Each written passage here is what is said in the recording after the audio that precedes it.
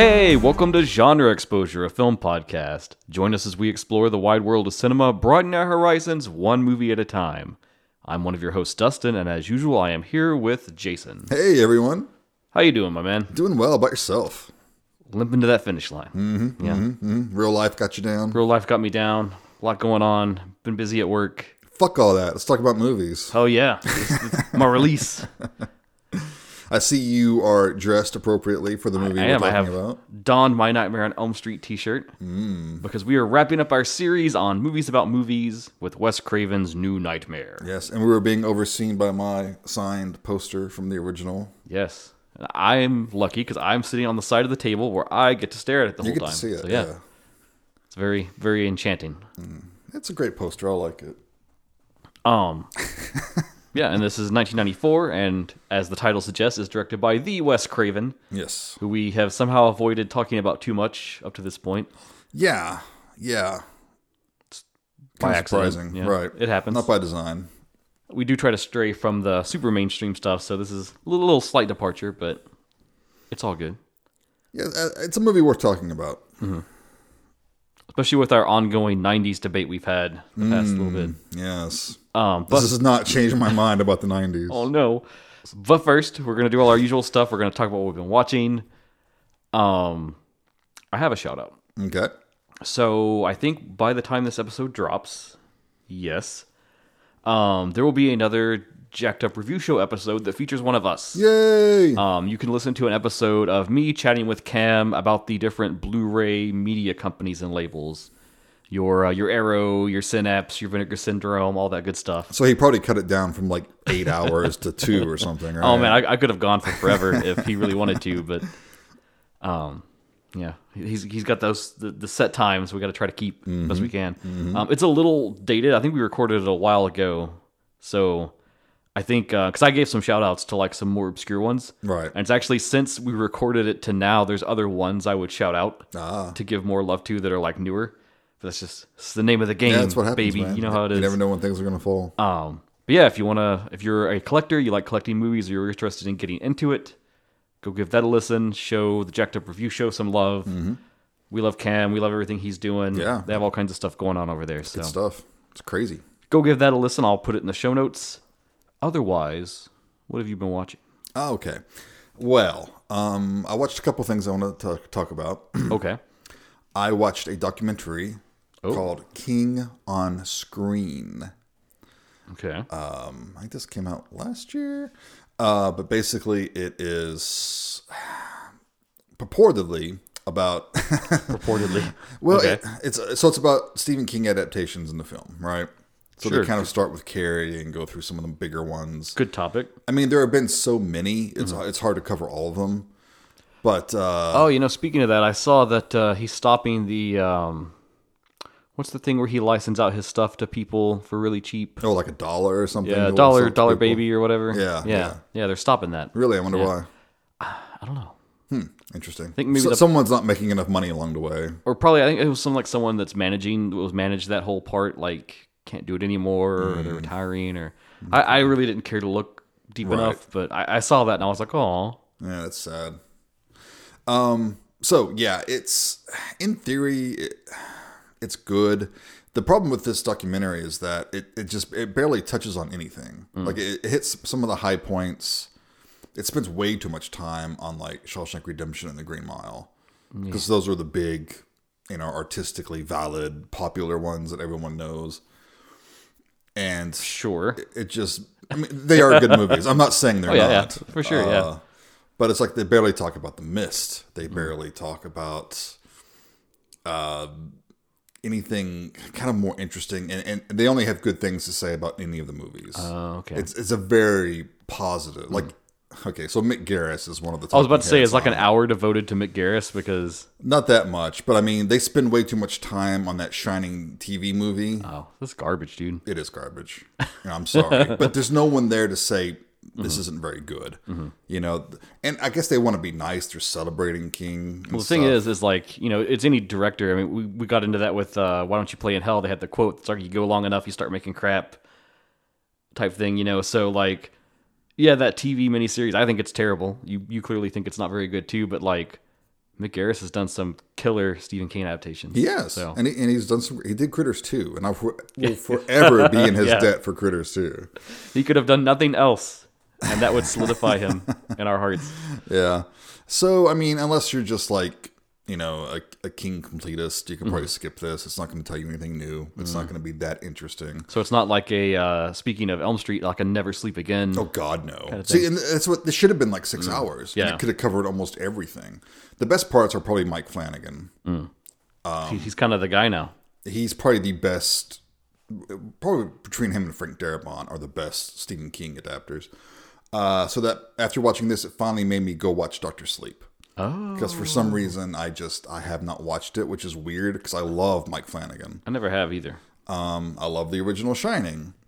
But for some reason, I didn't watch it. So now I have, and I should have watched it earlier. It's really good. It's really very good. I guess I'll have to watch it now. Yeah, I think you should. It does a really good job of paying homage to Kubrick's version without giving like any spoilers or anything. There are actors recast. You mean I think as Stephen King put it, the car without the motor in it? Yeah, right. Some actors are recast sparingly to play like Jack Torrance and Wendy and stuff. Yeah. And it's done perfectly because they're not like trying to imitate those performances. They're not trying to look just like them, but it's like close enough that it doesn't feel like a different character. And the actors do a really good job of approaching that. It's not a freaky grinning Harold Ramis. Right. Yeah, they didn't do some stupid CG crap. They just recast it, you know. And it's a great scene between grown-up Danny and Jack. So they're at the bar when Danny finally gets back to the Overlook, and Jack is now the ghost, you know, serving drinks and stuff like that. The bartender, yeah. It's a great scene. It's really well done. It's a 2.5 hour running time, which usually I'm no. But this movie kind of needs it. I haven't read the book. I haven't read King since the 90s, honestly. But it feels like the right length. And all the actors are really good. Ewan McGregor, I kept expecting him to, because, you know, he has The Shining, and sometimes it's almost like the Force. Oh, I kept expecting him to whip out a lightsaber or something. I mean, do enough cocaine, and I'm sure that's where the story goes, right? Right. So if you, like me, for some reason had not watched Dr. Sleep, go watch it. And I had recently rewatched The Shining. So it was kind of fun going directly into this from that. So Neato. I recommend it. Cool. Yeah. How about you, man? What you been watching? Well, I got to talk about a few things. Some I'm going to shoot through here quick. So the day we're recording this, Netflix's live-action Yu Yu Hakusho series has debuted. Okay. Now, of course, this is interesting because it's in the wake of the One Piece live-action. So some might say we're going into like this weird renaissance of like anime live-action adaptations. I'm going to say maybe not the Yu Yu Hakusho one. I got to be honest, one of my favorite animes of all time, still to this day. Live-action is bad, dude. Like, oof. Is it? I'm not familiar with this one. It's got a cool vibe to it, man, because it's like it's this kid Yusuke, and he's kind of like your typical like high school delinquent punk, and he's got a heart of gold though, like underneath his tough exterior, and he sacrifices himself one day to save a little kid that's playing with a soccer ball from getting ran over with a car, dude driving crazy down the road, Sure. and he dies. But because of that one act of kindness, the spirit world, it's a very like Asian concept of like an afterlife where they have like the Oni and stuff. But kind of like one of the people there decides to give him a second chance at life if he can prove himself worthy. And in doing so, he becomes a spirit detective. And he's kind of tasked with dealing with demons that escape into the human world or spirits that don't want to move on or things like that. Okay. And then that escalates into your typical shonen anime thing of big shirts off, fist fighting, brawling. Sure. Save the day. Okay. Super basic premise, super fun. It really rides on like the characters are so good and so like their interactions and their development and how they change as the story goes. And where this live action fumbles is it is ultra rushed. Like if you see people saying that the One Piece live action is rushed, this is like maybe quadruple speed. In the span of 5 50-minute episodes, they cover like the whole first season and a big chunk of a subplot from the second season of the anime, which is like we're getting into like 50 some episodes at that point. So Needed more time to breathe, huh? travesties. A lot of the characters feel like not on par, not right, just like mischaracterized, I would say. Way too rushed. They cut out whole complete story arcs that are like, to me, I would consider them essential because it's like the buildup of their characters. Right. And like there's a core crew of 4 that he ends up with. It's like him. It's originally his rival from another gang and they become friends. And then 2 demons from the spirit world that they like capture early on. And then they kind of get reformed and join the team to help him. And they just have this great like, they're all enemies originally, but then turn allies by happenstance. And they get this cool like dynamic to them. And it's just not there, man. So big fail on that. You can skip that then. I would say skip it. See if you like it, I guess. If you've never seen it at all, though, and you have any interest from just the trailer of the thing, go check out the anime, because the anime is incredible. Cool. Holds up even to this day. Next thing I want to touch on, just to throw this out there, because why not? I'll be very brief on this. I watched a Hallmark movie. Tiffany surprised me with this, because I had known about this. Bruce Campbell has done some Hallmark movies as of late. Yeah. Like you do. Make a few bucks, why not? Hey. So I watched from 2022, My Southern Family Christmas. It's a very by-the-numbers Hallmark thing. You've got a young woman who is an aspiring writer for like a travel magazine, and she's estranged from her father. He kind of left when she was little, and they never reconnected, and she gets assigned this writing thing for the magazine because their big Christmas special issue, and she goes to Georgia to do this whole thing about like their version, like the Cajun version of Santa Claus with its own mythos and stuff. And then wouldn't you know it, that leads her to finding her father, who is played by Bruce Campbell. And so she gets to like reconnect with him and see what's up with him without revealing who she is, because she's just there as like a reporter. Oh, okay.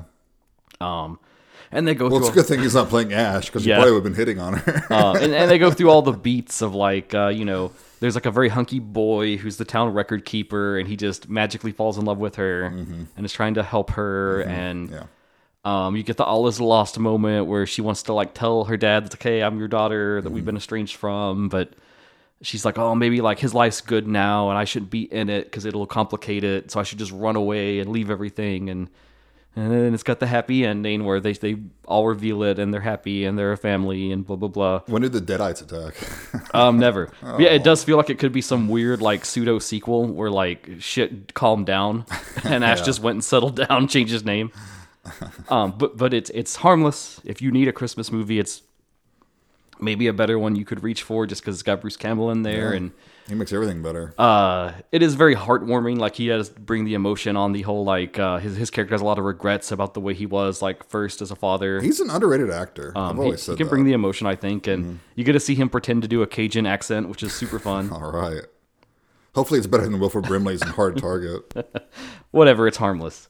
And then last thing to shoot through here, I've been creeping into more of that Arrow Shaw Brothers Volume 2 box set. Cool. I said I was going to finish that this year. I have not. I have failed you. Well, it's quite long. I shall eviscerate myself upon this table. That's the only honorable thing to do. So I'm going to rocket fire through some of these. So Return to the 36th Chamber, the follow-up to the original one that was very awesome. Didn't care for it. It was super goofy, no stakes. Yeah. They kind of just tried to make it a comedy. Was not amused. The follow-up to that, the third one, Disciples of the 36th Chamber. I like this one a little better. It's still like it kind of tried to combine the prior two, the one that was very good and serious, and then the one that's completely goofy. It's hard to do kung fu comedy, right? And so it's just middling. I didn't care for it. However, then I braved a third one. And this, speaking of comedy and done right, I checked out from 1979, Mad Monkey Kung Fu. That's a great title. Which was fucking ridiculous, fucking awesome. Definitely a must-watch if you are into kung fu, martial arts movies, Shaw Brothers stuff. I'm pretty sure that's streaming on the Arrow. It may be since they have the rights to it. But yeah, it's just like it's this brother-sister duo. They do this whole stage play thing with martial arts about the Monkey King, that whole mythos. A crime lord falls in love with the sister, wants to get her away from the brother so he can have her all to himself. And he tricks the brother into getting drunk and then accusing him of causing chaos and raping his wife. They kind of stage it together. And so in the end, to spare him being killed, the sister agrees to be the gang lord's like concubine.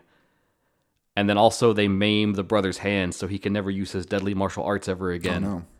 And then we get a time skip, and he's like this miser who's a merchant now, just kind of scraping by, and he has this little like dancing act he does with a pet monkey. And then he meets a young orphan street punk named Monkey, because he acts like one, and they kind of cross paths and end up teaming up together, and he teaches him his monkey fist style so they can eventually bring down the criminals plaguing their city, which in a big loop around turn out to be the servants of that original crime lord at the start. Dun, dun, dun. And it's got all the stuff you want. It's got the long training segment. It's got the like initial fight, and then they go away and come back. Where it's good though is like the choreography is fucking on point on this one, like crazy good. Where they have the monkey theme for everything. There's tons of like acrobatics and flips, and the final battle is like the younger guy has been trained up now and he's ready, but then the main dude comes too to support him. And so they do this like duo fighting in tandem thing where they'll like spin around one another and flip over one another. And it is like fucking amazing fight choreography. Cool. I was super impressed. I'll check this one out. So yes, give that one a watch, and I'll have to go into overtime into the new year to finish this set. But Nice. I have faith in you. sure. I'm glad someone does.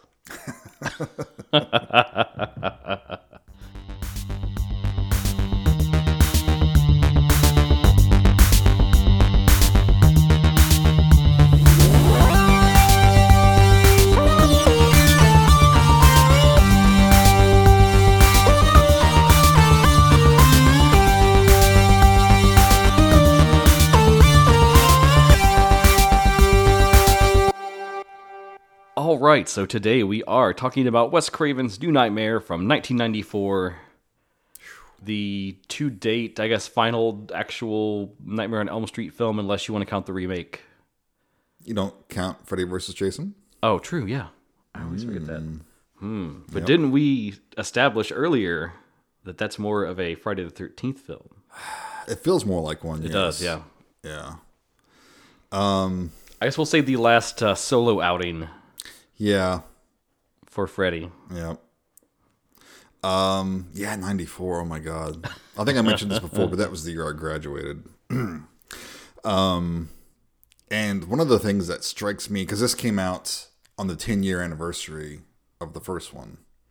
And 10 years doesn't seem like such a long time now, but it was like an eternity back then. Dude, I still think the 80s is like 10 years ago. And then people remind me how far it actually is, and I just get fucking depressed. Right. Yeah, yeah. And it's so weird how many movies came out and how Freddy evolved in just 10 years. Because he went from, surprise horror hit, and it was a serious, dark, low-budget movie, to, he was... Freddy was as big as MTV, Right. He was huge. He was a pop culture phenomena by the time the fourth one came around. And then he was a joke just 2 movies later with Freddy's Dead. And then this comes out and people are like, what? I remember it was a very confusing, weird journey. But I did go see this in the theater. Wow. And, it's not one I revisited very often. I think I may have seen it in total maybe twice in my life.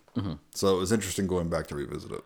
Yeah, I don't think I saw this when it came out. I was probably a little too young to go see it in theaters, but probably just in the course of when you started doing like, let's go through all the slashers, I eventually got to it. And I remember initially I loved it. I thought it was like the best sequel of all the set.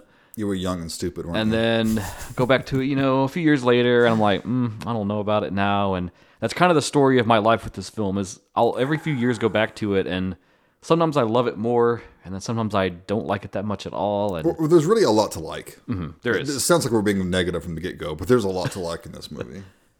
This is like a 5-star film trapped in... It's wearing like clothing of a lesser film Yeah. that sometimes like you get a peek at the what's under there and it's great, and then other times you're like, I don't know. Yeah. But we'll maybe unpack that as we go. Yeah. So Yeah.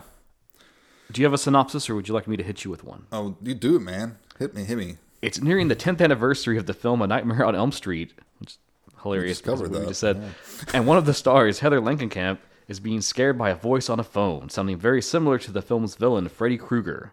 When Heather realizes that Freddy has now entered the real world, the only way to defeat him is to become Nancy Thompson once again.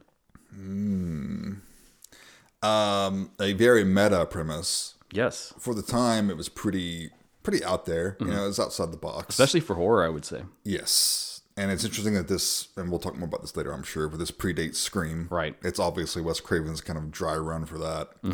Yeah, here's the kernel that then blossomed into that. Well, yeah. So what genre is this? This is horror, man. Straight up. Straight up horror. IMDb says it's fantasy horror mystery. Sure. Yeah, okay. Yeah. It's a horror film. Falls in the slasher category as well. Mm-hmm. And I think supernatural slasher. Oh, yeah, true. I guess if you have to get specific, which we do. He's not just a guy running around. Yeah. He's actually something more than we've ever seen before. Freddy's a whole different thing in this. Even more than what he was one film ago. Well, let's get into it. And I think, too, just to end up on the genre thing, like we should put meta horror as well. Sure. Which, as you brought up, this is like postmodern supernatural slasher horror. Post-horror. Math horror. So we begin with a visual reference to the beginning of the original Elm Street film. That classic opening. Yes. Someone who kind of looks like Freddy. Looks like he's building this sort of robotic knife hand thing. And it looks gnarly. Yeah, it does look gnarly. It's a cool design. It's like a fleshy, mechanical, kind of bio-engineered looking thing. Yeah, it's like if Cronenberg came up with this. Yeah. Because it's like flesh and metal fused together. Right. So then the guy, who we think is Freddy, right, chops off of his own hand to replace it with the robotic one. Yeah. But here we find out that this is just a movie being directed by Wes Craven himself. Haha, the magic of filmmaking. They have fooled us. And yeah, it's like Wes Craven playing himself, directing. And, you know, I actually like that little, it's minor, but I love the idea of him cutting off his hand and replacing it with this robotic claw thing. Yeah. That's freaking cool. It's hardcore, man. Heather Langenkamp is there on set because she's starring in the movie. Yeah, they're making a new Nightmare. They're making a new Nightmare. And she's there with her son, Dylan. Played by Miko Hughes. Who was already kind of a little bit of horror royalty. Yeah, speaking of Stephen King earlier. Yeah, he played Gage in Pet Sematary.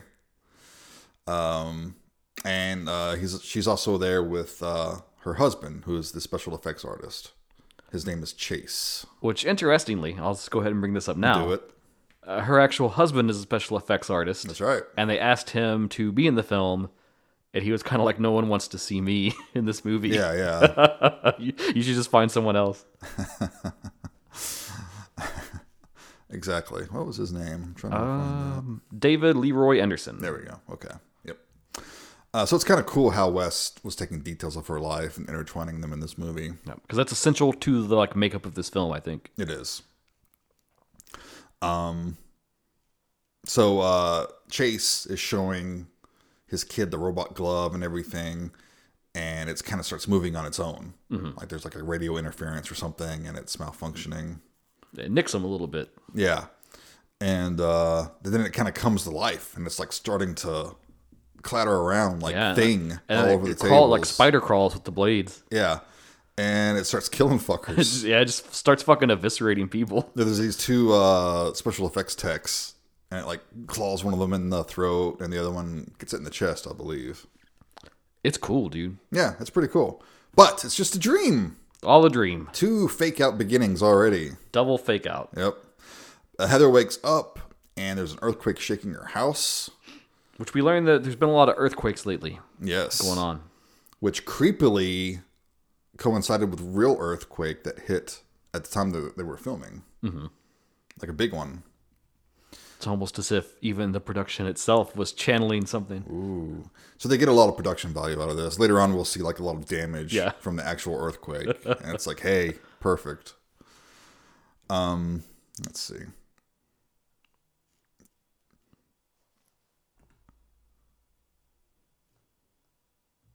Oh, but the neat thing too is that morning, as they're kind of taking stock of things, Chase has a cut exactly on his finger where it happened in the dream, Right.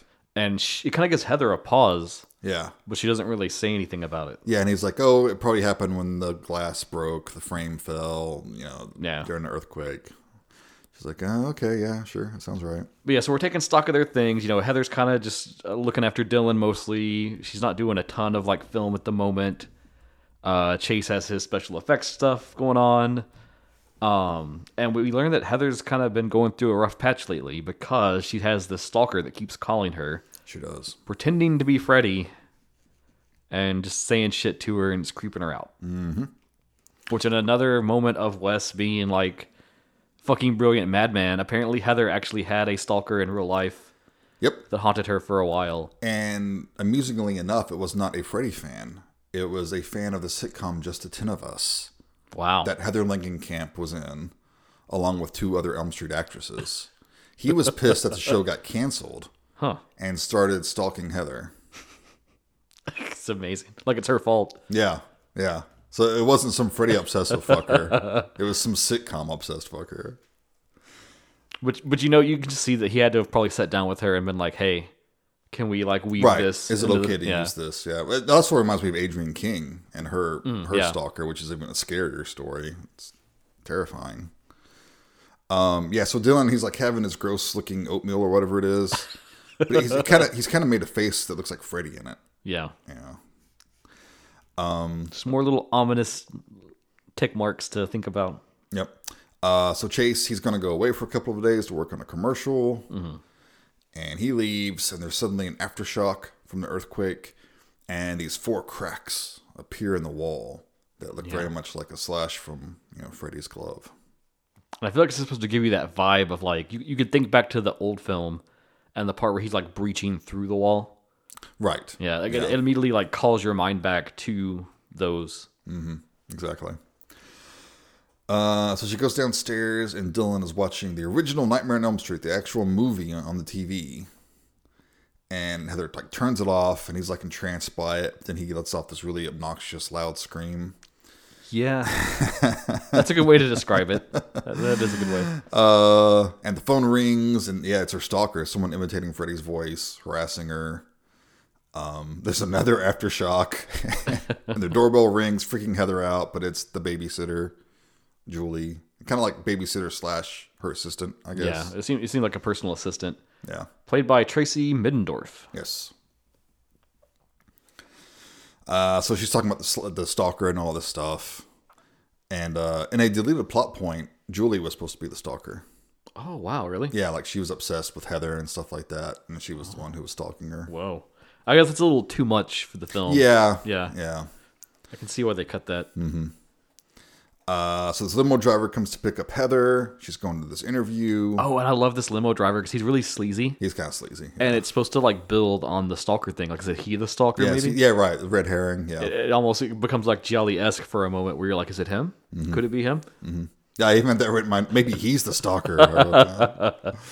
And of course, he recognizes from the movies, and he's talking about it. I love that she just rolls the window up on him. Yeah. He's like, they never should have killed Freddy.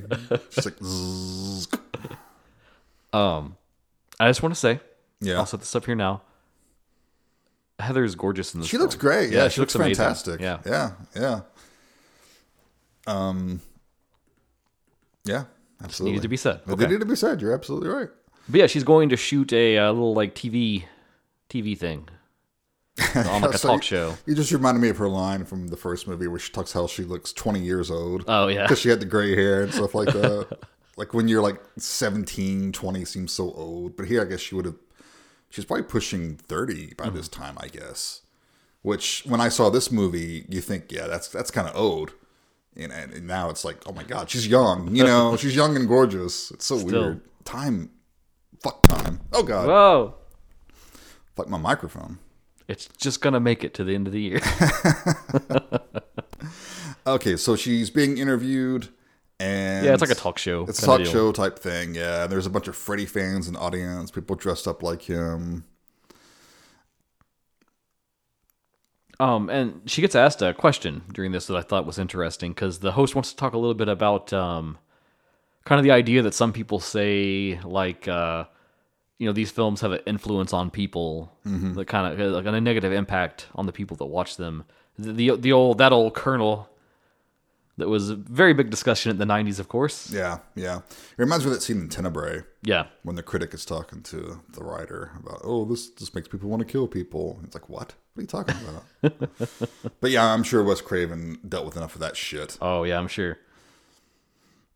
So they're like, we got a surprise for you. And Robert Englund as Freddy comes out. And man, he is working the crowd as only Robert Englund can. Listen, I can't. I've seen the documentary Never Sleep Again. I don't know if they talked about this, but this scene could not have been scripted. I'm sure they just dressed him up and was like, "Go be Freddy." Oh yeah, and then he just like ad-libbed this whole scene. Yeah, I'm sure he just slipped right into the character. But it's so cool seeing him in the original costume and makeup and everything, even if it's not really the character in the movie. It's still Robert Englund playing Freddy, and I'll take that any day of the week. He's working the crowd. He comes over to Heather and is like waggling the knife blades. And of course, he has to use that line, "You're all my children now." Fantastic. So after that, we see Robert Englund out of makeup. Yeah, they're done with the shoot. Looking all cool and dapper, looking like Robert Englund. Nice, sleek, black outfit going on. And they get a call from New Line offices that Bob Shea wants to talk to her. Yep. I love how meta this gets. Everyone's just playing themselves. It's great. So she goes to the offices, talks to Bob, and he wants her to be in the new Freddy movie. Yep. He says, we're going to bring him back. Yep. The fans have been clamoring for it. Just like she was dreaming. They're making a new Freddy movie. He says Wes wants to make one. He had a good idea. Yeah, he says that Bob says that he hasn't heard from Wes in like 10 years, but was just called out of the blue.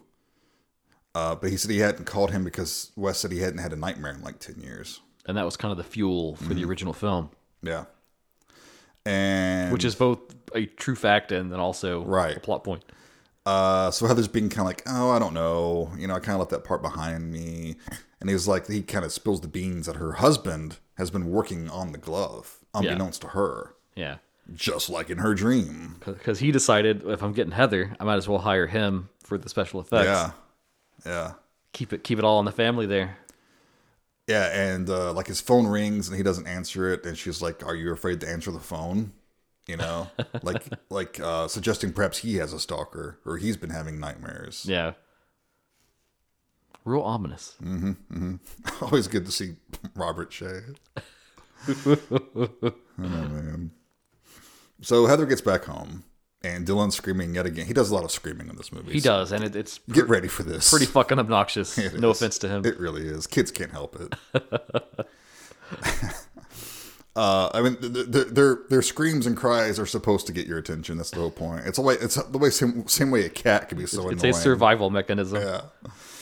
So she runs in. He's having some kind of a fit, and he's like spazzing out on the floor, and he's saying "Never sleep again." And he's got his stuffed dinosaur Rex there that's got four claw marks on him. We get a little like info lore kind of about this, which is that he says that Rex protects him, keeps the bad man away. Yep. He puts him down at the bottom of his bed, and that repels the guy that's after him. The old mean man, I think he calls him. Yep. This is some old mean man. And we get this sweet moment where Heather's like, "Oh, well, we'll fix Rex. We'll patch him up and take care of him." Yep. And Heather calls Chase. And is like, "Come home. Dylan's acting all weird and shit." Yep. And Chase is like, "Well, I can't. Chuck and Terry haven't come in, and those were the effects guys who got killed in Heather's dreams. Yeah. No one knows where they are." More ominousness. Yep. And like we see him working, he's got the new glove he's working on there. And it's the glove from the dream. Yeah, and it's the glove from the dream. And we're kind of panning away as she's talking to him. And she says, Dylan's acting like Freddy. So Chase leaves and we pan back and the glove is gone. Yeah. Where'd that glove go? I don't know. Maybe we'll find out. Also, I love how he just like fucking leaves too. Yeah, he's like, fuck it. He's like, I gotta go. Wife's in trouble. And they're like, well, what are we gonna? He's like, I gotta go. Yeah, sorry. So meanwhile, Heather is reading Hansel and Gretel to Dylan. And I like this because it's very much like a callback to the first film where you have the scene in the classroom where they're talking about the story and how that's kind of like a parallel to the plot. And then here, Hansel and Gretel becomes sort of a parallel to the plot as well. Quite true. Heather doesn't want to finish it because it's too violent. Yeah. But Dylan has a good memory and kind of recites the rest. He says it's important to finish the story. You always have to finish the story. Mm-hmm. And he's showing Heather that Rex is sewed up. I think Julie had sewed Rex up. Yeah, I think she helps and takes care of it. And yeah, he's under the covers and he keeps the mean old man with claws away. And kind of at this point, I don't think Heather's like jumped to the supernatural yet. No. It's more she just thinks he finally saw A Nightmare on Elm Street. Right. And to see his mother in the film, it's like traumatized him. And maybe there's those questions again about like, do these films impact the children? Right. That's kind of hanging over her a little bit. So we see Chase driving home at night, trying to stay awake. And this always reminded me of the scene from part 5. Yes, I was going to bring that up. I'm Dan in the truck. Yeah. One of the coolest fucking sequences in any Elm Street movie, as far as I'm concerned. Yeah, I know that 5's not the best sequel, but like, damn, that part is crazy. It is crazy. And I actually like 5 quite a bit. I do too. It has its issues, but I love that sequence when he's on the motorcycle and everything. God damn, that was cool. So he's trying to stay awake, and we get some kind of CG action going. The claws are coming up out of his seat. And he's kind of waking himself up again. But then the whole hand pops out and cuts him right in the chest, stabs him in the chest. And he crashes. And then that seems to kind of mess with Dylan. It's almost like he senses that it happens or something. Yeah. Back at their house, Heather's waking up. I think they're both having bad dreams. Yeah. Dylan said that Rex was fighting somebody, woke him up. Cops are at the door. We do get an overused dolly zoom here. Yeah, we do. Tools of the trade, one might say. So yeah, they tell her Chase is dead, and she wants to see his body, so she goes to the morgue. And this is interesting too because they only show her the head at first, and she's like, I want to see the whole body. Yeah, she goes there, and there's like bodies on gurneys like in the hallway. I mean, there's just bodies everywhere. And it's funny because the guy's like, well, you're not going to see that in the casket. And she's like, no, I want to see the whole body. Mm-hmm. And she whips up the cloth to reveal the big claw marks all down his chest. 4 claw marks. And then she Ralphs. So then we get a nice funeral scene with some cameos from some of the actors. Yes, we get some veterans of the franchise in there. All too fleetingly, if you ask me. Let's see. So we have Tuesday Night, who took over the role of Kristen in part 4, which is probably the craziest Elm Street film. I love it. It's almost my favorite sequel. It's nuts. I saw that so many times when I was a teenager. It's so watchable. So many times. And we get Jason Garcia, who was in the original Elm Street. And the real fun fact on this, you if you watch that documentary, you get this, but Wes wanted to get Johnny Depp. And it's this whole funny thing where he was like, oh, I'm not even going to call him because he's too big now. Why would he do this for me? Mm-hmm. And then after the fact, they interview him and he's like, I would have totally done it.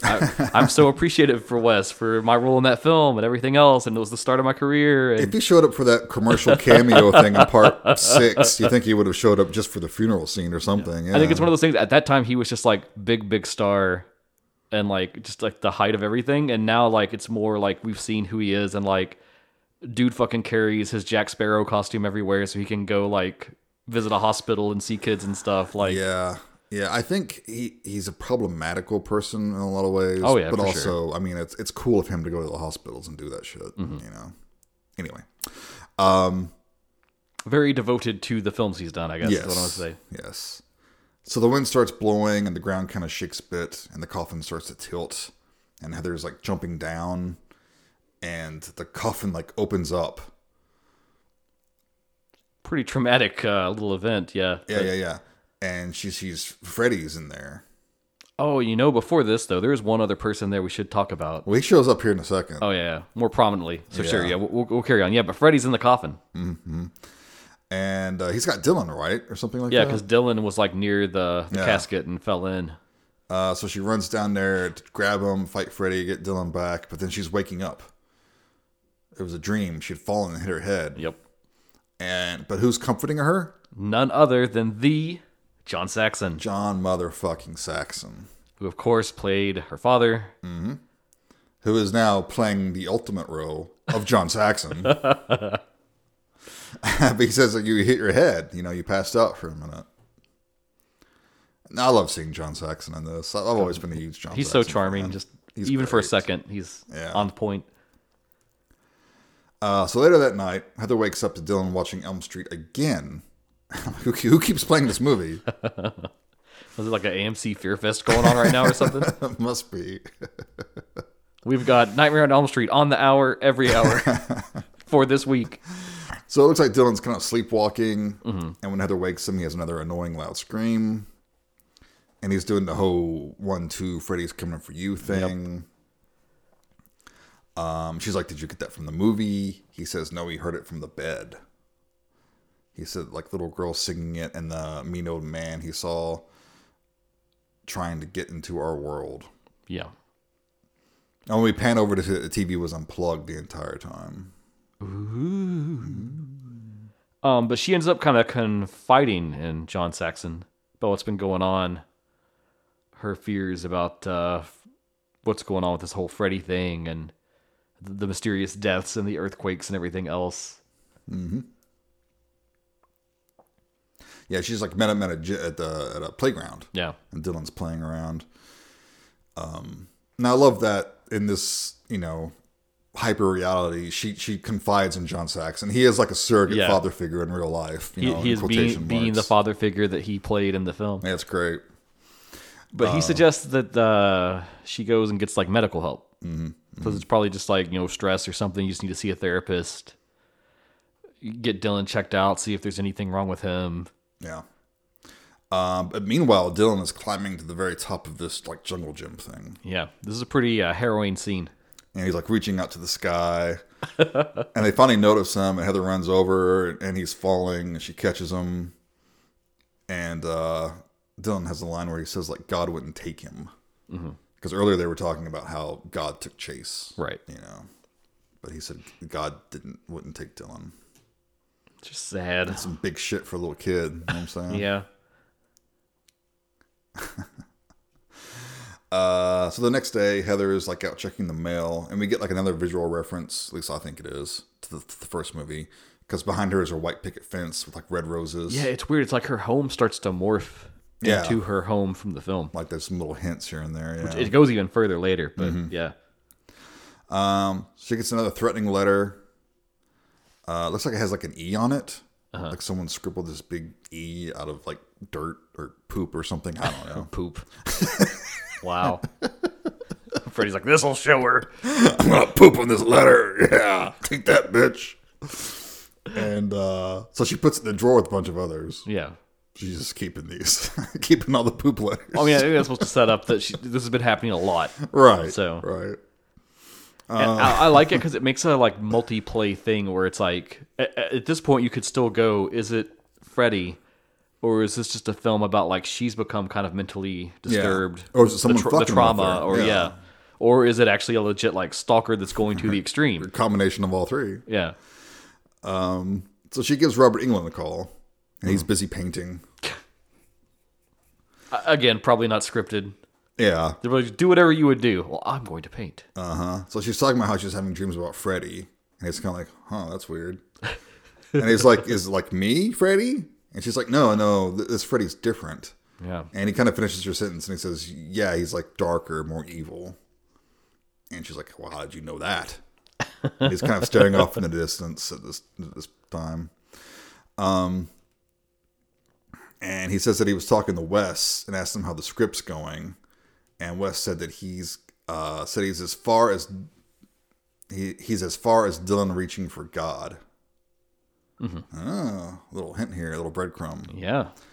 And we pan over and see that he's painting Freddy. Yep. And it's kind of this new look for Freddy. Yeah. It's kind of like if Edvard Munch painted Freddy, kind of looking. So naturally, she decides to go visit Wes. Talk to sure. him. That's the next breadcrumb in this trail. Mm-hmm. And this is where we get some big lore drop here, right? From Wes. I think that's a little bit later. Oh yeah, actually, yeah. But there's a couple things that happen first. Ooh, okay. Because Heather has another dream sequence. Oh yes. With Dylan.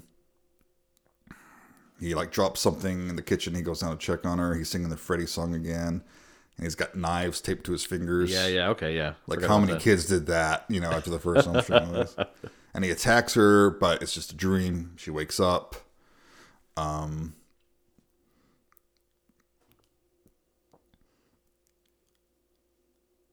What's happening here? Okay, so the next morning, or it is morning, and the phone rings, and we get the whole thing with Freddy's tongue coming out. Yeah, another good throwback. Yeah, and Dylan's foaming at the mouth and freaking out. Just kids being kids, Sure, this happens all the time. So Heather takes him to the doctor, and the doctor's examining him, and she's talking about how horror films adversely affect children. And she's like, "You haven't let him watch any of your movies, have you, Mrs. Langenkamp?" Yeah, I'm just gonna say this bitch has a real thing in her craw about horror films. Yeah. She's a stand-in for all the MPAA people and shit like that, and all the parent-teacher association action groups and stuff. Yeah, she's thinking Dylan might have schizophrenia, and he's kind of not talking much. He's almost catatonic. And doesn't she even suggest kind of has there been any abuse going on in the home and stuff too? It's Do you keep any drugs in the home? That yeah. Kind of thing? She makes some reaches. Mm-hmm. But Heather's like, okay, he wants Rex to protect him, and she's talking about how it's not very far. She'll be right back because she's like, you see that freeway over there? Our home's right past that freeway. Mm-hmm. And Julie's there to watch him in the meantime. Mm-hmm. Oh, we get another nice cameo here too, because the nurse brings the whole Dylan... time you're thinking, if we've got Bob Shay, where's Lynn Shay? Yep. Especially because she was in the first film. Mm-hmm. Dylan has to take some meds, and Lynn Shay's the nurse that brings him out. Which is so funny that Bob got to be himself. Yeah. But then she plays a part. Right. It's cool. We get to see Lynn Shay, so I'm happy with that. Love Lynn Shay. Yeah. Any film is better for her inclusion. She's great. So on the way there to get Rex, Heather's calling Robert again, but she gets a message saying that he's not at home, and they're going to be gone for some time. Yeah. He's just skipped town, man. He's on the convention circuit. Now this is when she goes to talk to Wes. Yes, okay, yeah. So he's at his swanky mansion up in the hills. Do you know the original idea in the script of himself, of Wes Craven? He was going to have had cut off his eyelids to stay awake. Whoa. And he was going to be feverishly writing the script in a van being driven around by Michael Berryman. That's crazy. That was the original concept. Wow. That's a little much, I think. Yeah. I think he thought it'd be more comfortable if I'm just at home.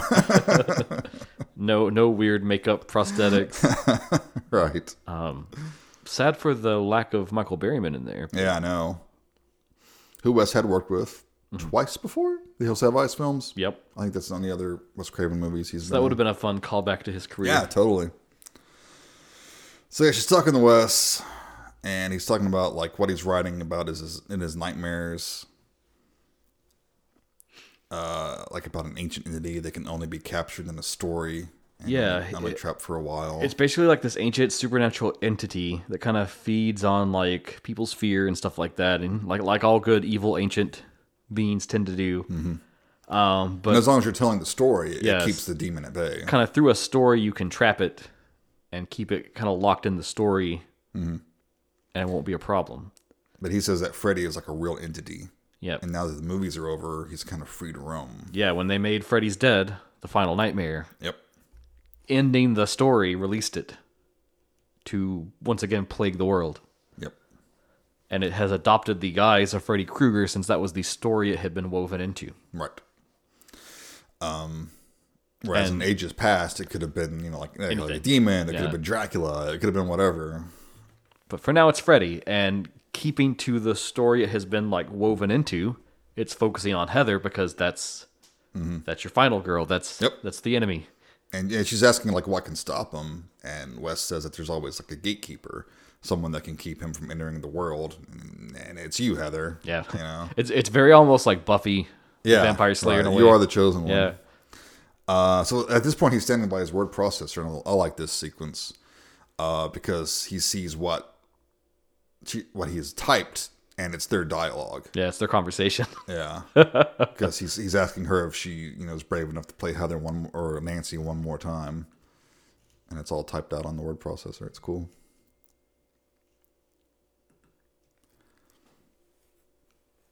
So Heather's doing a little bit of research later on and finds out that sleep deprivation can lead to schizophrenic symptoms. Yes. So Dylan has just not been sleeping.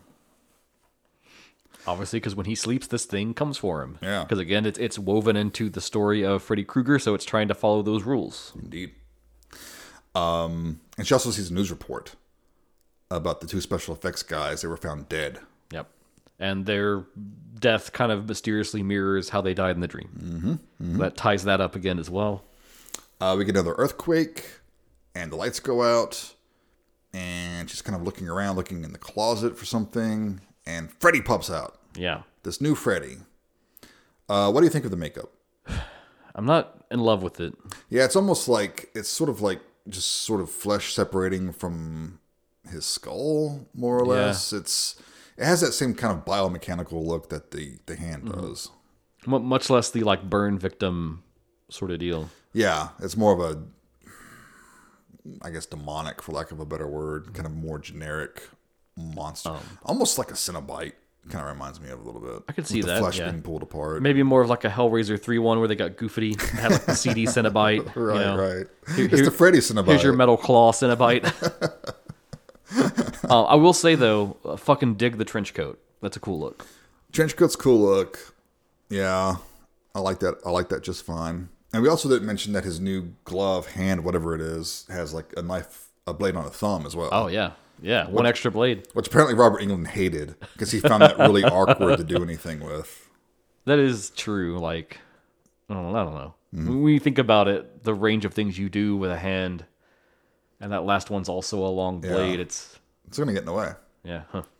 So they kind of have a tussle, and he attacks her and cuts her arm, and there's like another aftershock, and he disappears, but she wakes up, and she's cut. Her arm is cut.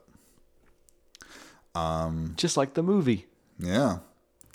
So she runs back to the hospital, and there's Julie there wanting to see Dylan. She's trying to keep Dylan awake because didn't Heather call, or she told her, like, yeah, don't let him fall asleep.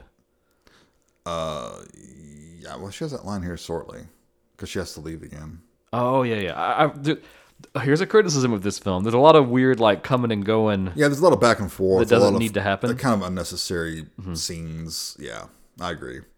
But the doctor who hates horror films, Dr. Hefner is her name. She notices the cuts on Nancy's arm, Heather's arm. Yep. See, I'm doing it now.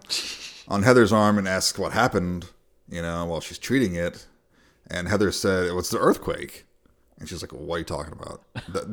These wounds are fresh. The earthquake was like a week ago. It's like, no, it just happened. She's like, there wasn't any earthquake, you loony bitch. Yeah. And Hefner tells Heather that Dylan's been talking about a man in his dreams. And Heather even mentions like Freddy's name. Mm-hmm. And she's like, oh, the man from your movies. He has been watching your movies. This is what's done it. The negative effects of horror films on children. And I love this line because Heather comes back saying, every kid knows Freddy. He's like Santa Claus. Yeah. Which is so true. It really is. I mean, you cannot overestimate how popular Freddy was circa 88, 89.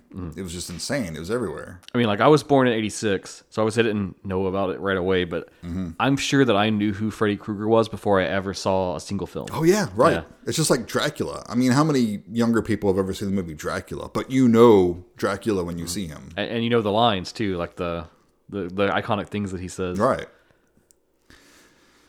So Dylan, he's asleep in this oxygen tent. Heather goes into the room, and she kind of begins to nod off.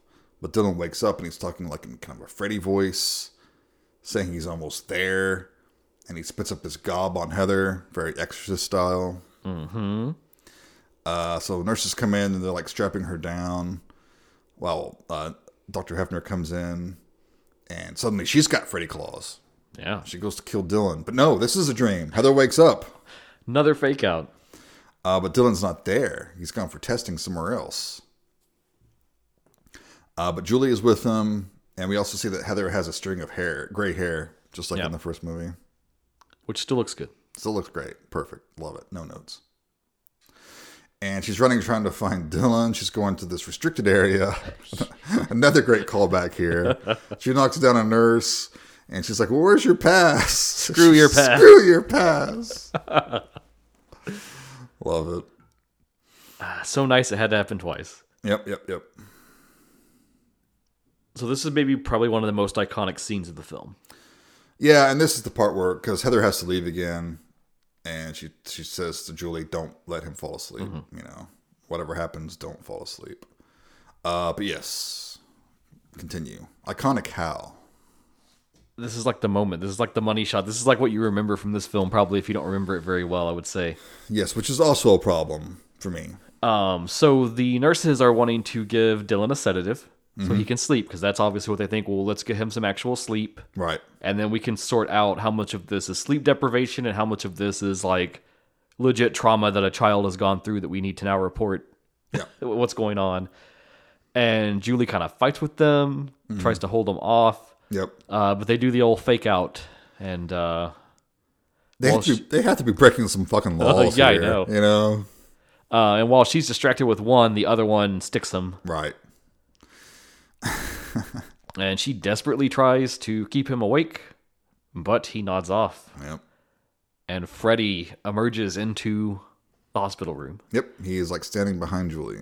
And we get an amazing recreation of that first kill from Tina's kill. Yeah, Tina's kill from the original film. Yep. And wow, it's like crazy in this version. It is. Okay, well, how do you feel about it? I like it. I have issues. I think it's never going to match the original. No. Especially because I think like where this one's in this like clinical white room that's very bright. Yeah. That gives it a different like tone that's not quite the same. Yep. And I'll go ahead and say it. That's one of my issues with this movie. It is shot so flat. Yeah. Everything is overlit. There's hardly ever any dark sequences. Mm-hmm. And I'm going to say some might argue that that's intentional because it's the real world and it's not the movie world. And others might argue that's intentional because it's faster and cheaper.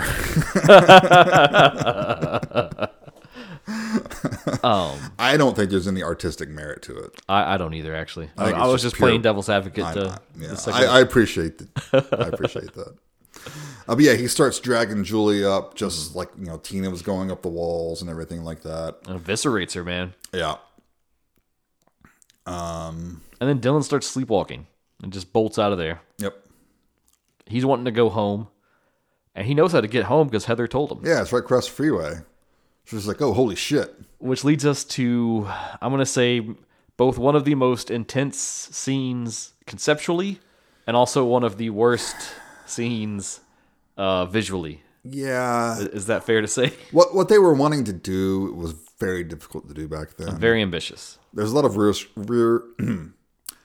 there's a lot of rear screen projection going on.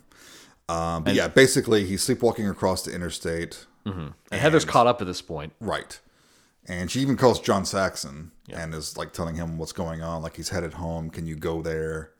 In case he gets there and meet him. But yeah, so he's trying to cross this road. So all these cars are like careening, getting out of the way. And Heather runs out there trying to catch him. And she's like ducking under a truck. Yep. Big semi truck. And yeah, the effects aren't the best. Yeah. So conceptually, like you just imagine this, like your child is crossing the interstate and you're trying to get to them. It's fucking horrifying. It's crazy. You think Miko Hughes would have learned to stay out of the fucking road, but no, apparently not. And we even get like a giant Freddy up in the air, which reminds me of part 3 when he's the puppeteer. Mm-hmm. And he like has his claw and he scoops down and even lifts Dylan up at one point out of harm's way. It's pretty wild. Yeah. It's like he needs Dylan because that's like his conduit. Right. Which made me think also of part 2 where he is possessed the guy and is trying to manifest through him. Yep, and part 5. Oh, yep. Where he's possessing Alice's kid. Yep. Maybe some of this is intentional. I don't know. Intentional, accidental. It's like poetry. It rhymes. But God, the visuals here are terrible. I'm just going to... It's not great. Yeah, it not looks great. awful. I cringe every time I see it. Yeah.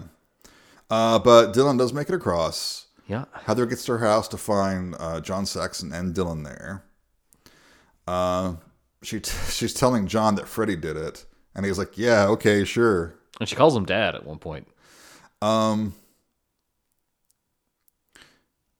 Because he kind of gives her a look of like, why'd you call me that? Isn't it the other way around? Is it? I think he calls her Nancy. Yeah. So he calls her Nancy. And yeah, he's asking, why are you calling me John? Oh, yeah. Yeah, because she's saying that Freddy did it. And he's like, honey, Freddy's dead. You know?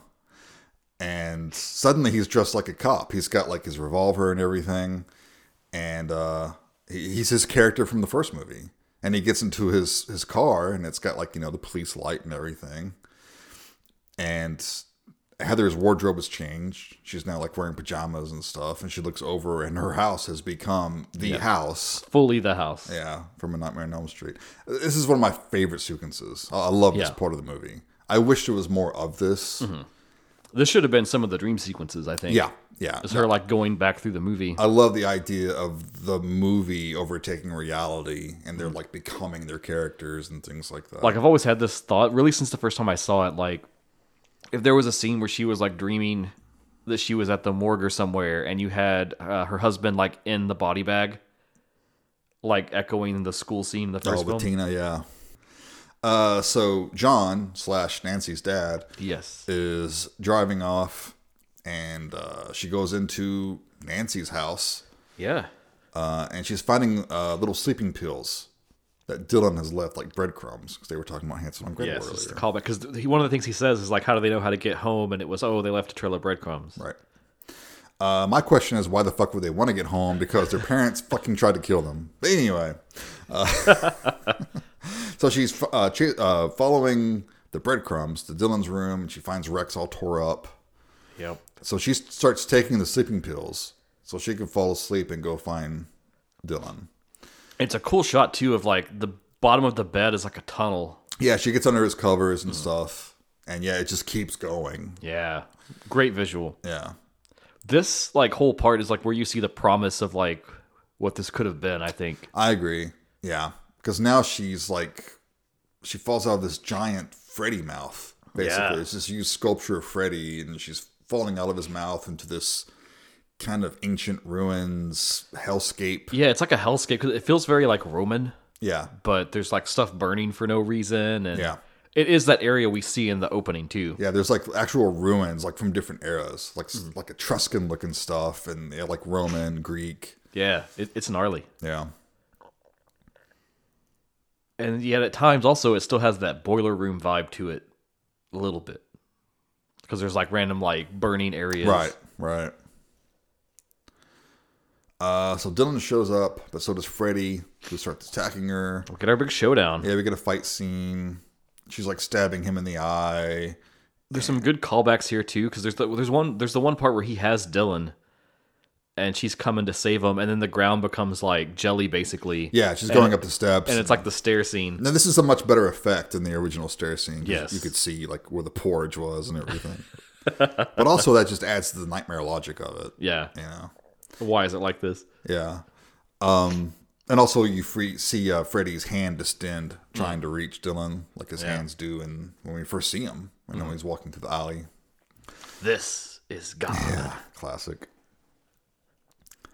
So like he grabs Dylan, he's trying to literally eat him, like his jaws distend like a freaking snake. I think that's a cool visual too. It is. Yep.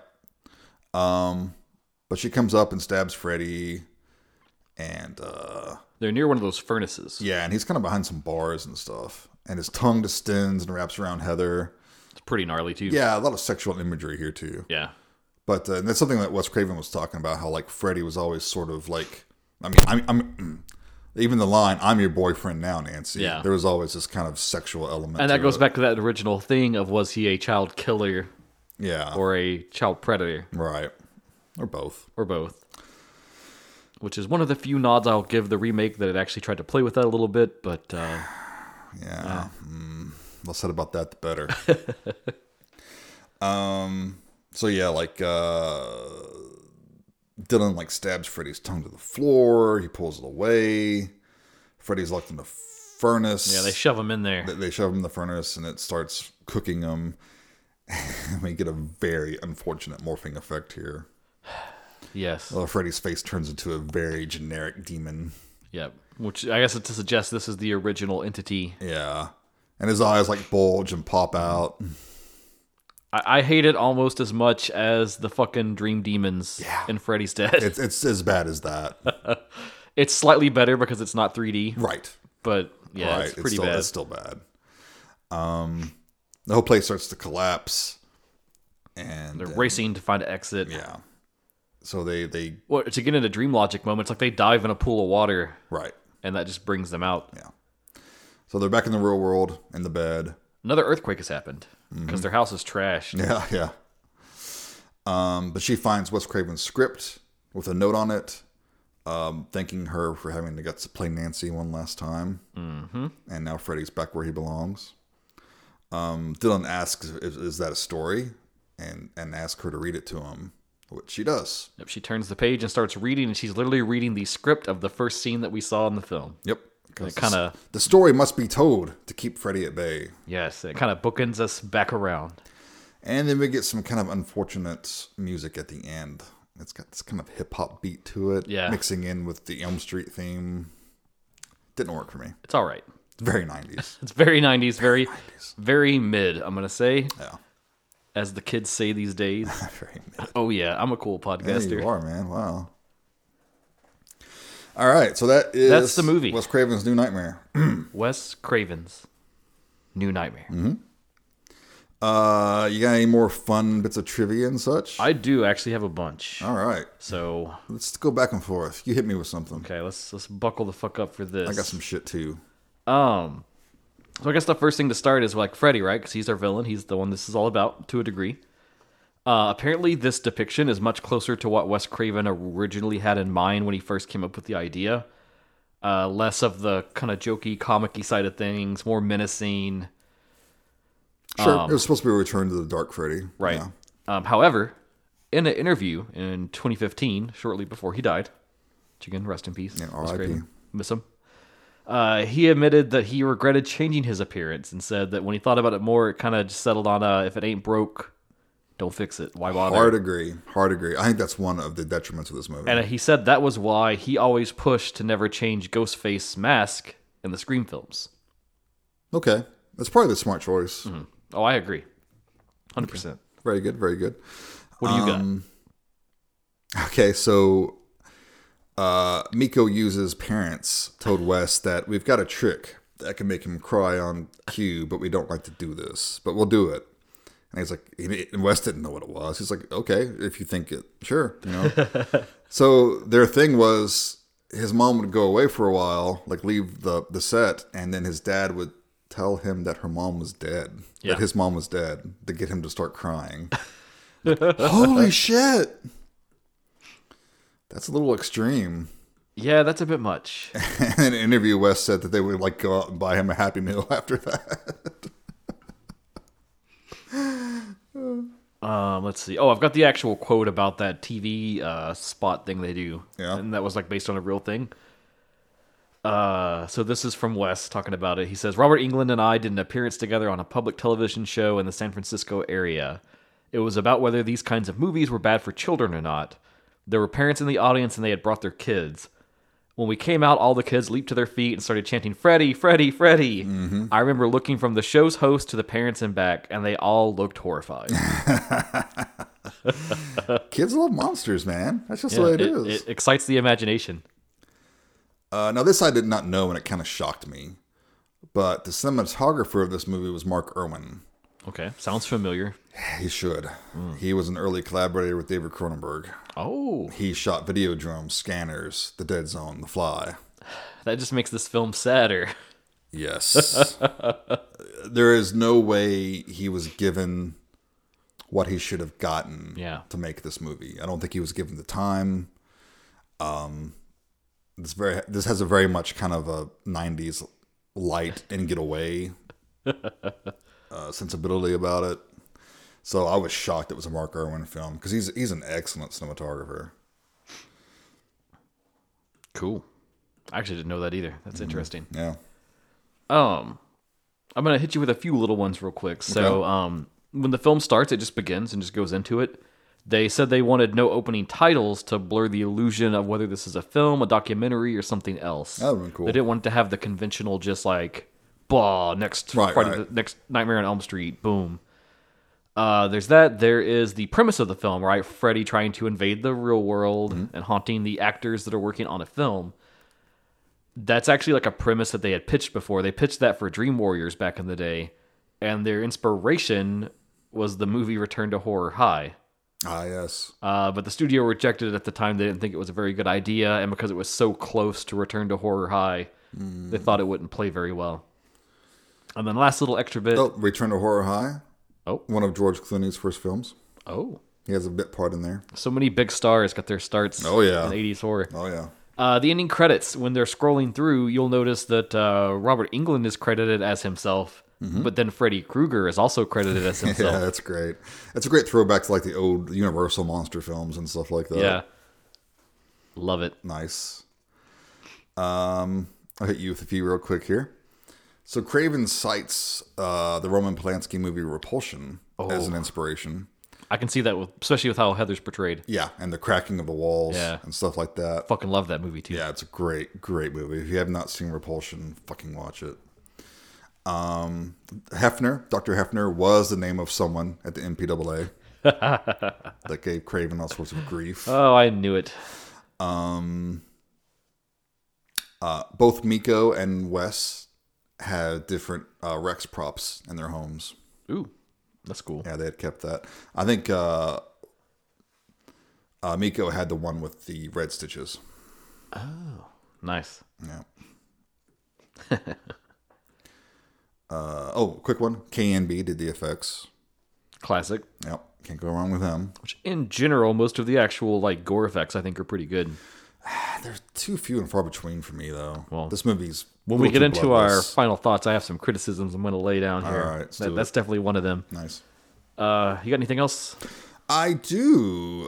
According to Robert Englund, this was his favorite of the Elm Street films. I could see him saying that. This one has some kind of depth to it in a way. Yeah, and he gets to play himself and a different Freddy, so he probably found it kind of fun and challenging. Pulp Fiction opened the same weekend as this. Probably had something to do with the box office, I bet. Yes, because it was made on an $8 million budget, which really wasn't a lot. But it only made about $20 million at the box office, making it the poorest performing of all the Elm Street films. Which is sad that it did worse than Freddy's Dead. Because that movie is just hot garbage, yo. It is. Oh, man. It really is. Okay, that's all my trivia. Okay, I got a few more. The original title for this film was going to be A Nightmare on Elm Street 7, The Ascension. It's a very weak title. Apparently, old Bob Shea got gun-shy about it, and he thought if they put the 7 there, that people would be like, oh my god, another one after the last one. Bob Shea's a smart man. And he said, why don't we give it a different name? Why don't we throw Wes's name up there, let people know that this is something different? It's also a meta title. Yeah. Because not only is it Wes Craven's new Nightmare film, but it's supposed to be about Wes Craven's new Nightmare. So it works on multiple levels. It's a great title. Let's see. I got a little more here. There was going to be a scene with Robert Englund having a Freddy nightmare of his own. And it was going to be that he was stuck in a spider web, and then Freddy appeared as like a giant spider. Oh, man. It was going to come down and try to like get him. That'd be awesome. They thought it was a little tonally off from the rest of the film because it's kind of more of like one of his classic Freddy kills, right? Where he does like a dream kill. Which we needed in this movie, and I will get to that too. Yeah. But at the time they were like, well, this isn't that Freddy, so we can't really do that. I can see that. Yeah, okay. They had some other people they thought about for the role of Julie, the babysitter. They were thinking about Winona Ryder or Drew Barrymore. They were both considered. They both turned it down because they had other projects going on, and they just had to make a choice. And they went with the other project. Interesting. Apparently, Winona Ryder had auditioned to be Kristen in Dream Warriors. Oh, wow. And I guess either Barrymore had tried out for some stuff that Wes was doing, or he had seen her in other stuff, and then that was why he picked her for Scream for the intro. Nice. And this is just a final little throwback type thing. The way they kill Freddy in this film, right? He's in the furnace and they burn him alive. That's kind of a callback to his original death that led him to become this dream demon of a sorts. Death by fire, sure. Where the parents burned him alive. So, yeah. All right. Okay. Would you like to go first? Yeah, I think I can go first. So, this is a movie I'm very mixed on because I feel like, again, there's parts of it that are like 5-star perfect. And then there's parts that I'm just like, man, what is going on? Yeah. So some of the effect work at times is a little questionable. That highway scene, I love the idea of it, but I hate the way it's executed. Yeah, anything that's not like in camera or practical effect looks kind of weak in this movie. Yeah. I agree with you that like it's really flat visually a lot of the time. Yeah. Like the best it looks is that final climax. Right. And there needed to be more of that. Like, you know, it's the same thing like in the other films. They go to the boiler room a few times in the build-up. I think we needed like that. And that's really my biggest criticism on the film is like, when it's good, it is so good and it's so engaging. And this idea of like trapping a demon and a story and channeling it through Freddy, that's so cool and so high concept. It's very smart. I love it. And I love the way that the fiction starts to bleed into the real world and they get crisscrossed. And it's all about Heather like playing Nancy again to like retell the story one more time to like keep that cycle going, which is kind of maybe the justification in some like meta way for like why are there horror sequels? Is like the story needs to be told for a new generation. Right. And I think also that like the movie Cabin in the Woods may have piggybacked on this a little bit. For sure, yeah. Which makes it even more meta because that whole movie is about pleasing horror audiences. Right. You know, which it could be read that this is the same way. You know, yeah, for sure. We have to appease this demon. Well, we also have to appease these horror fans, and we have to appease these shareholders who want more money. Wes is just a little more subtle, I think, in his delivery. Yes. And then, like, so on an idea, like, you know, we're talking about movies about making movies, and I think, like, that's the crux of, like, why this film is interesting, because it's like, why make this sequel? And it's like, well, they came at it with a new angle, which is interesting and clever. And I think it's good for Wes because I think he does everything in the right way where it's very subtle and you think about it if he's not like in your face shouting it at you. But it's like, well, like, why do we tell these stories? Why does horror exist anyways? And it's like, in a way, it kind of like exercises us of our demons. That's kind of always the takeaway I have when I finish this film. Like through these stories, through experiencing them, whether you're making them and sharing them or whether you're the person consuming it and watching it and experiencing it, it's kind of like, you know, like a flood valve, and it lets shit out. It lets you process things. It's like we've talked about in the past. Like it lets you think through things, process things, maybe tackle with heavier things like the death of a loved one or things like that. That like is hard to approach and hard to think about. But through this movie, you can engage with it in a safe way, where you can like tackle that, come at it, meet it, and then at the end of the day, it's still just a movie, and you can walk away and maybe have gained something or learned something or reflected on yourself or something like that. So I think that's super cool and that's super admirable. On the other hand, I think a lot of this movie is just really fucking dull. Like it's very slow. Yeah. There's a lot of like, they repeat the same things where it's like, Heather's here, she's going here, she's going back here, she's going back here. Right. She's going to Dylan, she's going back to a lot of padding. Away from Dylan. It's a lot of padding. And I think like that's where it falters for me because like, I'll just admit this on air. When I rewatched this, I fell asleep and woke up during the credits and then had to go back and rewatch like half the movie. If only you had a Freddy nightmare while you were asleep. That would have made it perfect. But no, it is really dull. And it's like, I don't know. I mean, I'm not a great director, so it's not like I could tell you how to fix this. But that's every time I watch it, that's my experience. I'm like, the good parts are so good, but they're broken up by these long, dull passages that they needed something else going on or more punch up more like we get all the ominous buildup, right? The earthquakes and everything else, but it's like, I don't know. To me, it's like not enough in a way almost. It's like okay, cool, but what else is going on? Right. Yeah, I agree. And so that's always what's kind of plagued this one for me. And I see people say it's a masterpiece. I see people say it's like the best sequel. I can respect that. But for me, it just never hits that point because like there's so much that drags it down at the same time. Yeah. So in the end, I fall right at a 3 on this one. A 3. Okay. I think it's slightly better than average just because of the concept and the premise and the meta nature. Yeah. I give it that extra bit for Wes just because that's a brilliant stroke, and he kind of tossed it out there first in a lot of ways. Cool. Nice. All right. Where are you at? Yeah, I share a lot of the same criticisms. One of my biggest problems is that it is very boring at times. Yeah. It's visually boring, which an Elm Street movie should not be. That was always their saving grace. They were Right. always kind of visually inventive. There was always something interesting happening, at least when Freddy showed up. And that's like the Italian guys, right? Like Giallo's.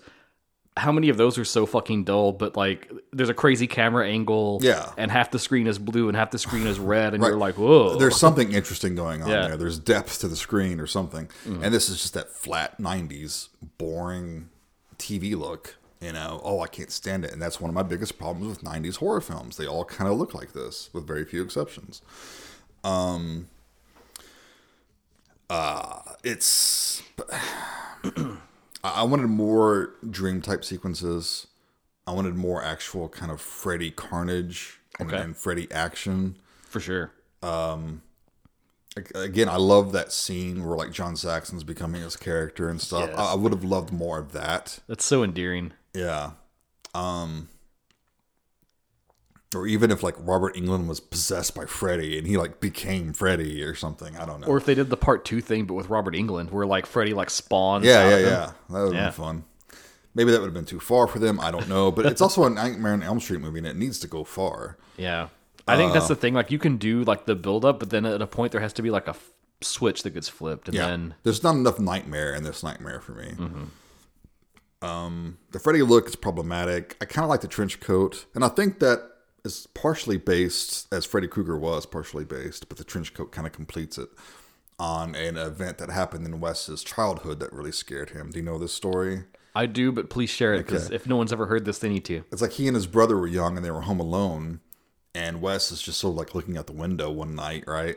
And he sees this old, who he assumed to be like a homeless man, out kind of rummaging in the trash cans and stuff like that. And Wes is just sort of watching him, just looking at him from a window. And the figure's like wearing like a trench coat and like a hat too, I believe. And he kind of stopped and he just looked over directly at Wes up in his window, like he knew he was being watched. And Wes is like, oh shit, and he runs away from the window and tells his brother. They're like, there's a dude out there. And they have their lights off and they're like approaching the door of the window to look out. And suddenly it's that guy right up against the window looking in at them, like trying to scare them and stuff. And that stuck with Wes because he's like, what kind of a freak would go try to scare little kids like that, Yeah. So the trench coat look is cool. I'm not really a big fan of the makeup. Although the glove does look cool. The hand looks cool. Yeah. For sure. It reminds me actually of the original illustration on the poster, which looks nothing like in the actual movie. That's kind of like a bony hand that still has some meat on it, and then the metal parts like grafted over top. And it's kind of the design they would use throughout all the film posters. Yeah. I love the premise. It's a very smart premise. It's very innovative, but I think it kind of gets in its own way with its cleverness. Yeah. Like it doesn't really commit. Like it can't get past its own premise in a lot of ways. Although it's a hoot seeing people playing themselves. Oh yeah, for sure. I love that. At the end, it just doesn't come together. It doesn't really feel like a Nightmare on Elm Street movie. So then what is it? It's some weird like phantom in between place. Yeah. Because then if we bring Scream into the discussion, I think that's where he took this idea and like perfected it and made it lean and mean. Right. And I will give the first, everyone knows I'm not a big Scream fan, but I will give the first movie some credit, especially those first 15 minutes, which is some of the best stuff Wes Craven's ever done. So yeah, definitely. This is definitely a dry run for Scream. Yeah, at the end of the day, this movie just doesn't work that well for me. It didn't when I first saw it.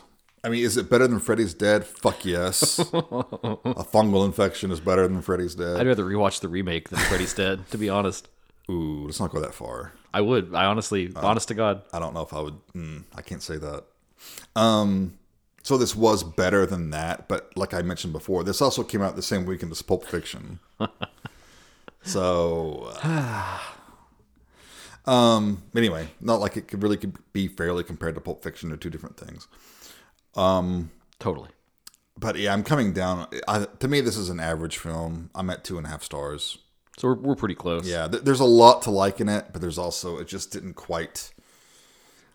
I think New Line did not want to spend the money on it and take the time it needed. They were probably pushing to get it out for that 10th anniversary, and it doesn't look as good as it could look.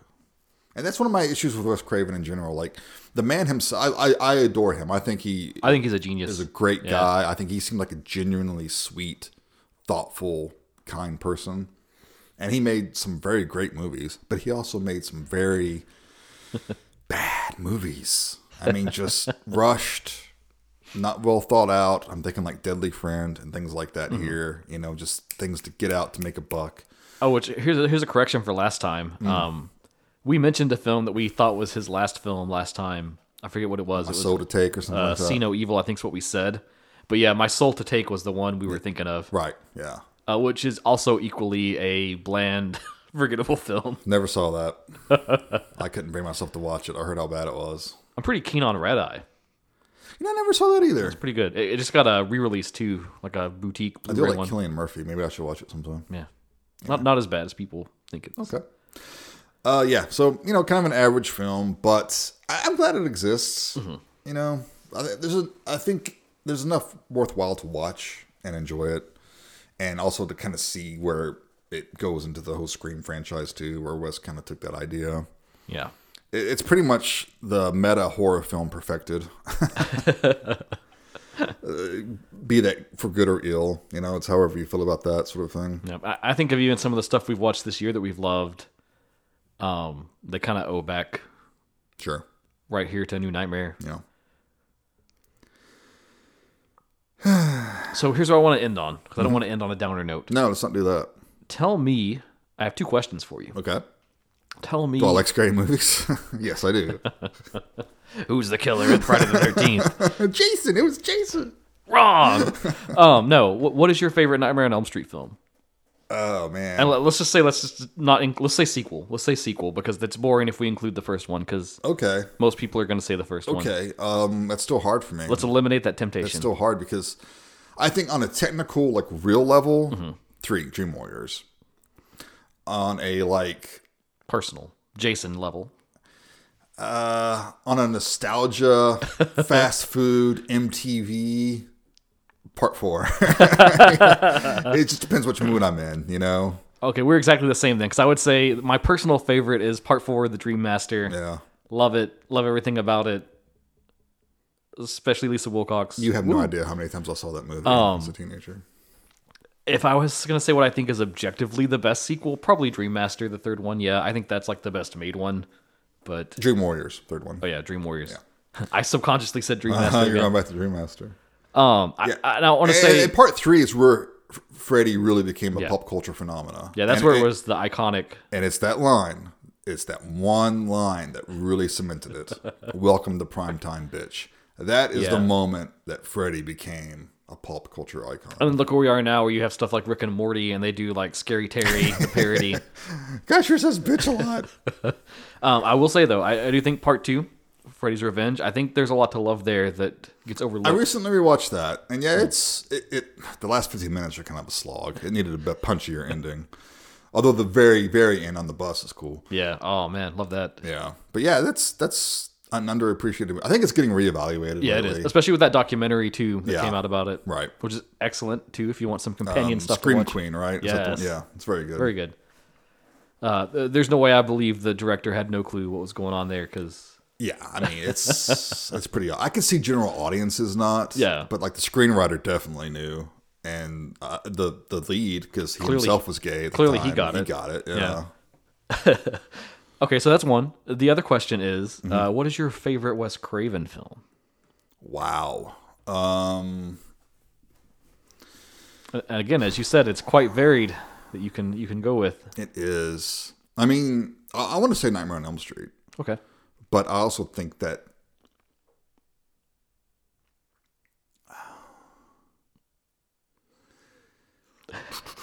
I mean, his early films had such an effect. They were so much more drive-in 70s. Mm-hmm.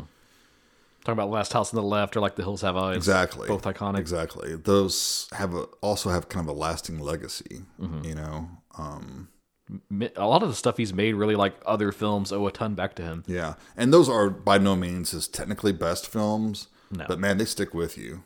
Especially Last House on the Left. You know? For sure. But I think overall I would have to say Elm Street is his masterpiece. Okay, well I'm gonna give you a weird swing. I think my favorite is 1988, The Serpent and the Rainbow. Wow, okay. Which is a very weird, kind of based on it's actually like a nonfiction book, right? About like Haiti and the actual original, like Wade Davis, I think was anthropologist. About like the whole like zombie phenomenon and stuff. Really well done film, really haunting. I like the way that it mixes like actual historical stuff in with this like scary story at the core. Yeah. Bill Pullman, he's very likable in it. Yeah, that was a fun movie. I hadn't seen that in ages either. I feel like it goes forgotten, and I picked it up on the Blu-ray, and man, just, so good. I'll have to go watch it sometime. Worth the watch, but tense up there at the one scene. Yeah, I know what you're talking about. I remember that. That'll stick with you for a while. Yes, it will. Well, that brings us to the end of both this episode, this block, and this year. This is our last episode for the year. Been a wild one. Yeah. I'm sure it'll get wilder next year, too. I hope so. The next time you get back with us, we will be talking about a listener episode, because that's how we do things, and that's what's going to spill into the next year. Yep. And we are going to be going a wild departure from what we've been on. Staying in the 90s, though. I'm going to slide it back a little bit to 91, and we are going to check out, directed by Terry Gilliam, which I think is the first time we're ever going to talk about that, too. Strangely enough, yes. The Fisher King. Robin Williams. Oh my God, who else is in that? Jeff Bridges. Jeff Bridges, that's right. Yeah. The dude himself. The dude. Well, we haven't had a Robin Williams movie either. No, yeah, it's going to be a bunch of firsts that we're checking off. Yeah. This came to us from my friend Daniel, who took me to my first drive-in experience, so thank you, man, for this. I've never seen it. I knew it was going to come up, so I went ahead and blind bought it in the Criterion sale. Ooh. So okay. I have seen this. I saw it when it came out, so I saw everything back then. And I'll go ahead and give you this little bit that it did stick with me. There's a couple of scenes that really affected me for a while. Interesting. And Terry Gilliam tends to do that, even with his more fun stuff. There's things that always kind of stick with you. Oh, yeah. So we'll explore that and talk all about that next time. In the new year. That's right. Otherwise, we'll probably drop a little bonus episode at the end of the year like we tend to do. Nothing special, a little short thing, just recapping the year like you do. But otherwise, we'll see everyone in the new year to check out a listener film and start us off right. And then we'll talk about where we're going from there. Yeah. Otherwise, keep sending us listener episodes. You can hit us up on Facebook, on Twitter, on Instagram. Email us at genreexposure@gmail.com. Tell us what you've been watching, what you think is cool. I know in that little recap episode, we're probably going to talk about film discovery. So let us know films that you've watched this year for the first time, new or old. There you go. That you think are pretty groovy. Something we should check out. Something you were digging. Yeah. Maybe something we've missed we need to circle back for and check out ourselves. Yeah, and what's your favorite Wes Craven movie? Yes. What's your least favorite Wes Craven movie? And who wants to come to my TED Talk about why Cursed isn't that bad? But it's still pretty bad. I'm honest. I'm not going to swing that hard for it. So No. Even Christina Ricci can't save that. She can save a lot, though. And that's how we're going to end this year. So lots of love for Christina Ricci here at Genre Exposure. That's right. And all that being said, we'll see you next year. Bye, everyone. Take care.